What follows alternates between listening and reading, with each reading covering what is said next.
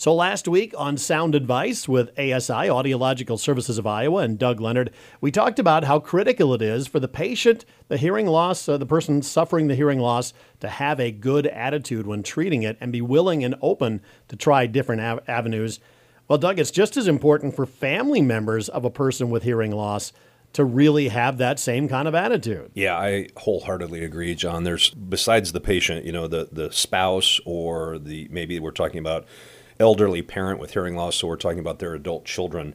And having that support network behind the patient is so important, and I see that a lot of ways very, very positively. We have folks that come in with their parents, they're trying to learn about maybe how to take care of the hearing aids. If mom's got a little vision issue, a dexterity issue, they want to learn how to clean the hearing aids for them. They want to learn how to take care of them.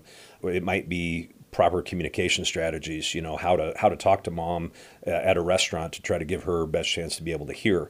So anytime that we can get family members involved, it's great. They need to understand what their parent or their loved one is dealing with.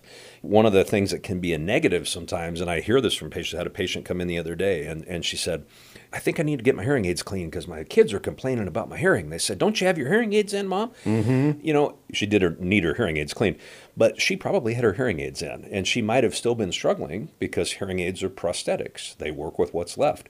And this particular patient, of course, had a pretty significant hearing loss.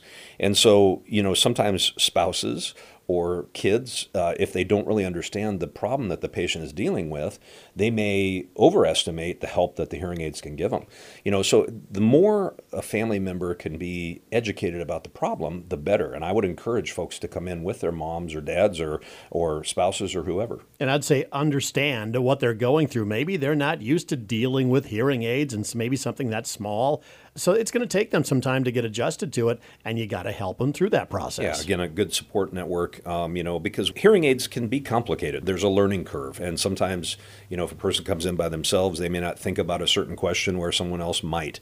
Again, if it's a technological issue, sometimes, our adult kids might be able to help mom and dad through something with their cell phone maybe, or something with some other piece of equipment, and we'll talk a little bit about those types of things in next week's topic, but always encourage people to come in with a loved one because it makes the whole process a lot easier. And by the way, understand that just because they have a hearing aid doesn't mean it automatically cures anything. You have to learn how to communicate with them clearly so they can understand and the frustration doesn't build there. So proper attitude for everybody involved, even family members, is critical. Doug, what's the phone number here at ASI? If anybody's got questions, they want to set up screening, maybe they want to come in with a parent possibly, what's the number they set up for an appointment with? Yeah, John, 792-5933. And I would encourage anybody that's listening, if they have parents who are patients of mine, certainly if they have questions about mom or dad and how they're doing, give us a call. Family members are welcome. They roll out the red carpet at ASI, Audiological Services of Iowa.